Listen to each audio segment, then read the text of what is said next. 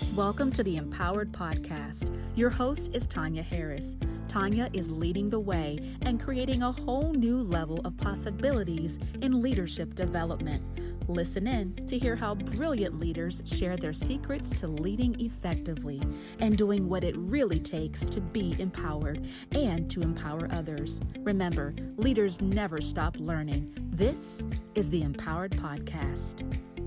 Hi, it's Tanya Harris, and I've got a great topic for you today: resiliency.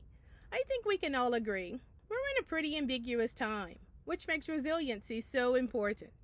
So we know resilience as our ability to adapt and bounce back when things don't go as planned, whether it's disappointments, letdowns, hardships, or maybe just plain old life issues that can sometimes throw a wrench in our plans.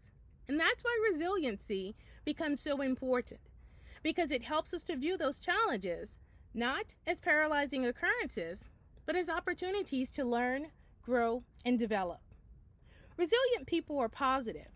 They believe in themselves, they're confident, courageous, and empowered to overcome adversities with the mindset of, gosh, here's what I've learned from that tough situation. Simply said, resiliency is our ability to recover.